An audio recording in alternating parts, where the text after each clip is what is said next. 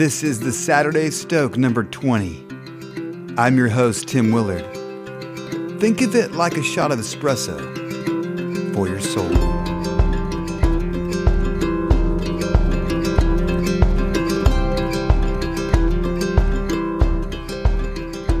Welcome to this week's Saturday Stoke, a short, inspirational podcast designed to encourage and challenge you on the path ahead.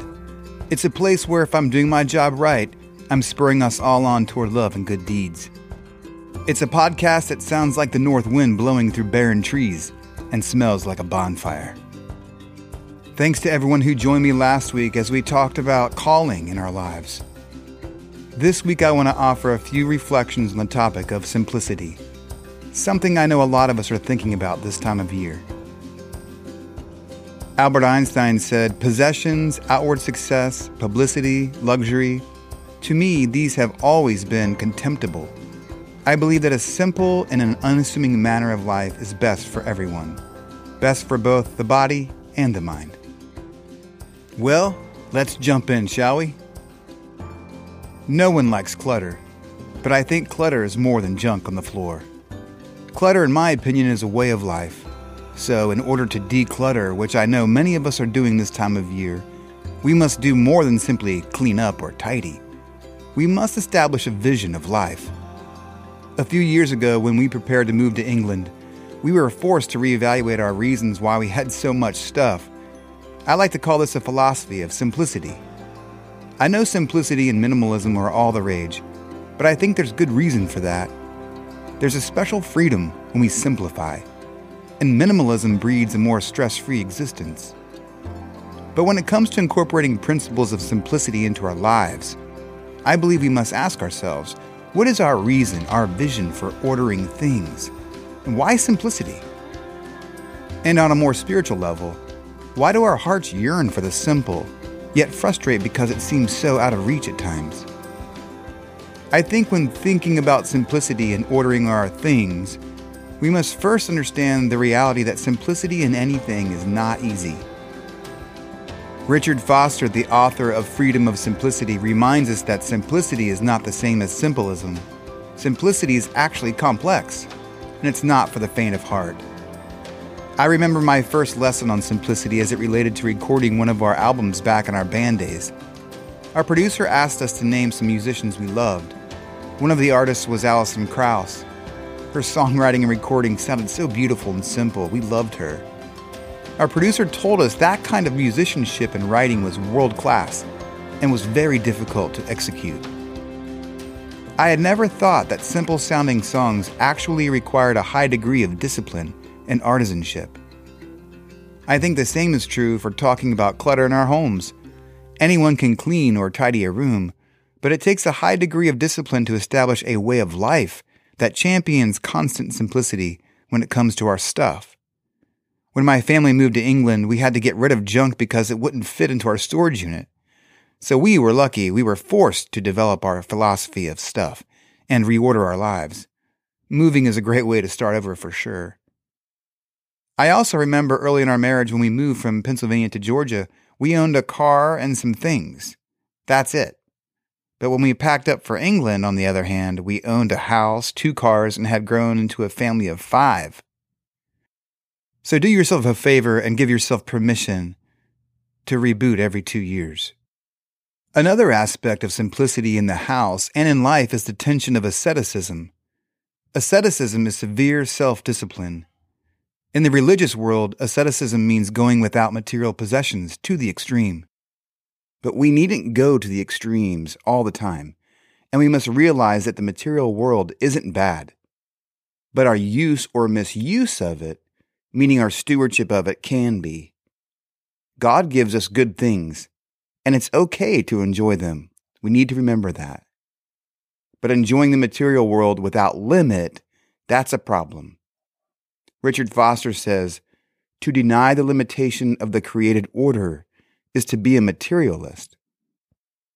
We don't want to overvalue material things, and we also don't want to deny the good of the material world. It's a reality we must keep in a healthy tension. But we must also be truthful about the state of our world today. We are a world consumed with consuming. Our landfills and current waste problem testify to this reality. So we must be proactive and thoughtful about what we consume and to what level we consume. As Christians, we should lead the way in stewardship of the material world. When it comes to my family, I want my girls to do things. I don't want them to sit around and numb their minds on flickering rectangles that I give them permission to use. I don't want them infatuated with the next cool things to purchase. I want them to value life experience over consumption. A lifestyle of doing emphasizes experience rather than objects. Simplicity in the home requires us to reevaluate our consumption habits. But it's much more than simply clutter on the floor or on the shelves. We need to understand the physical spaces that we inhabit affect the way that we behave. I remember talking to a young entrepreneur about the value of beauty in everyday life. And he said that while I was talking, it occurred to him he'd never thought about the impact that seeing rats on the subway every day had on him, versus a lifestyle that fed on less noise, less speed, and sought beauty along the commute. It's not that this young man's realization made him move out of New York City, but he realized that what we surround ourselves with daily impacts our behavior and what we value in the world. He'd never thought about beauty as something that shaped him day in and day out. He'd also not thought about how the absence of beauty also shaped him. Some public spaces in this world we can't change, like the subway. But realizing we need a break from the rats and noise and concrete is a good way to simplify our experience with city life. The truth is our physical spaces affect us. And if you're a person who's dealing with clutter in the home or in your life, generally speaking, then it's time to ask yourself what changes you can incorporate to bring more airy simplicity to your daily existence. Here's a quick hack for taking the first steps towards simplicity this weekend. Find your center. But Tim, that sounds like something a wackadoo mystic does when they're really all alone in the desert, you say. Ah, yes, it does sound rather mysterious, but I don't really mean it in that way, I reply. Finding your center is something that Richard Foster writes about, but it wasn't his idea either. He read it in a devotional book by a man named Thomas Kelly. Kelly writes, "We feel honestly the pull of many obligations and try to fulfill them all. And we are unhappy, uneasy, strained, oppressed, and fearful. We feel honestly the pull of many obligations and try to fulfill them all. And we are unhappy, uneasy, strained, oppressed, and fearful we shall be shallow. We have hints that there is a way of life vastly richer and deeper than all this hurried existence, a life of unhurried serenity and peace and power. If only we could slip over into that center." For Kelly, a life of simplicity originated from a very holy place within. The center for him was this beautiful abiding place of God within him. It is from this center that life springs.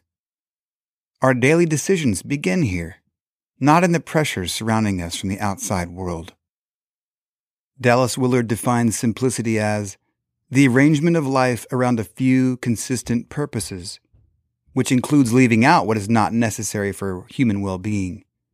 I love that, and I love taking Willard's definition of simplicity and joining it with Kelly's admonition about living from the center. And living from the center really just means seeking first the kingdom of God, living with God as our focus and desire. Willard says simplicity is a matter of an inward order. When you and I can truly say that our inward focus is to seek first God's kingdom, says Willard, then we've arrived at a place of simplicity. When our inward lives reflect this kind of holy simplicity first, we gain the benefit of a vision for life that reflects that simplicity. With God as the center, anxiety and stress fall away and are replaced by worship. Remember the lilies of the field. They do not spin or toil or stress out about who holds their tomorrow. And remember Paul. He also reminds us to be lilies by relying on the center. and that center is God. But in everything, says Paul, by prayer and supplication with thanksgiving, let your requests be made known to God. Philippians 4:6.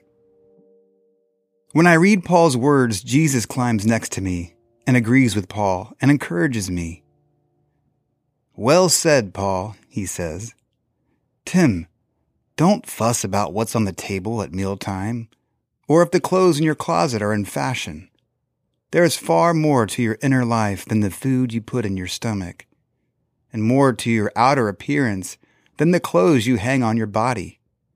Look at the ravens, free and unfettered, not tied down to a job description, carefree in the care of God.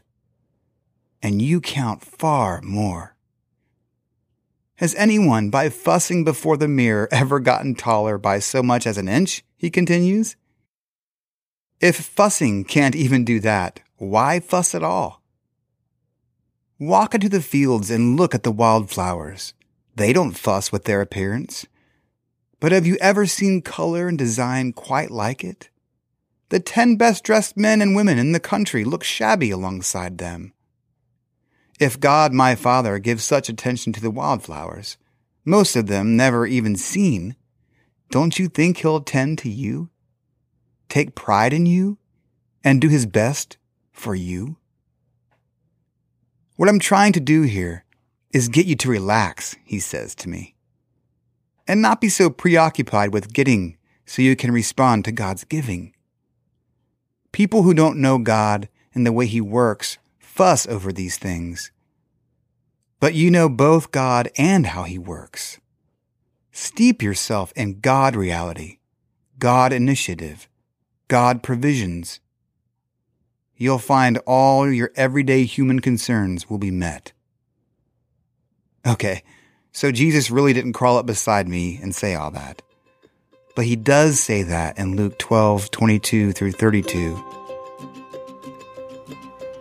Simplicity in your garage and office and kitchen are excellent things to pursue. But the greatest form of simplicity begins by going to and living from our center. Stay stoked, my friends.